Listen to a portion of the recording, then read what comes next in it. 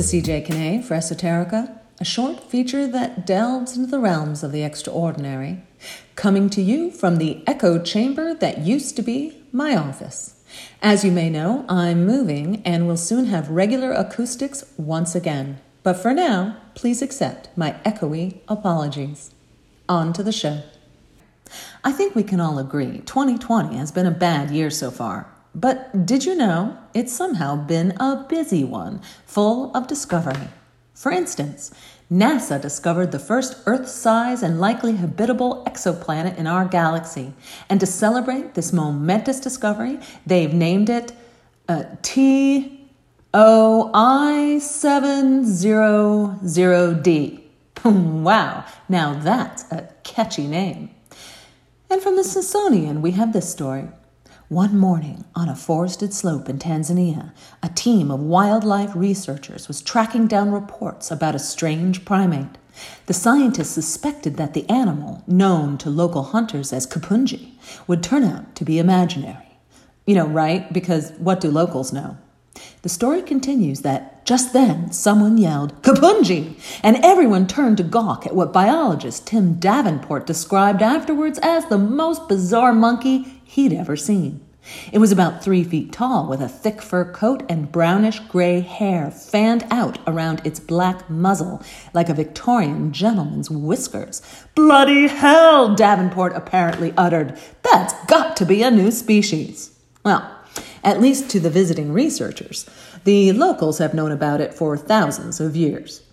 And speaking of creatures recently found to exist by Western researchers who thought the locals had just made it all up are a cool-looking, iridescently rainbow-colored snake reminiscent of David Bowie's alter ego Ziggy Stardust, a newt whose markings look like a Star Trek Klingon, and a new snake named Salazar after the Harry Potter character. Needless to say, 1 point for Slytherin. Other momentous discoveries of a year far from over include the indisputable proof that Einstein's theory of relativity is, of course, correct. Compliments of a star circling a black hole. Said project leader Reinhard Getzel of the Max Planck Institute, Einstein's general relativity predicts that bound orbits of one object around another are not closed, but precess forwards in the plane of motion. Just as this star demonstrated. Now I get it.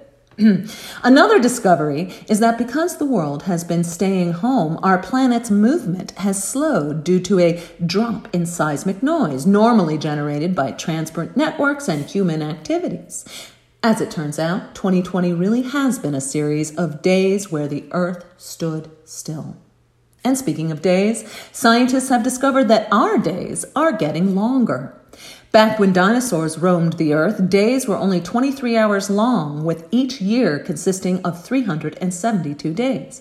I guess this is true because, science.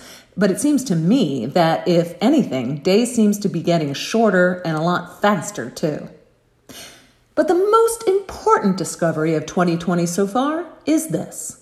You can dye your clothes pink using an avocado pit. I kid you not. Look it up.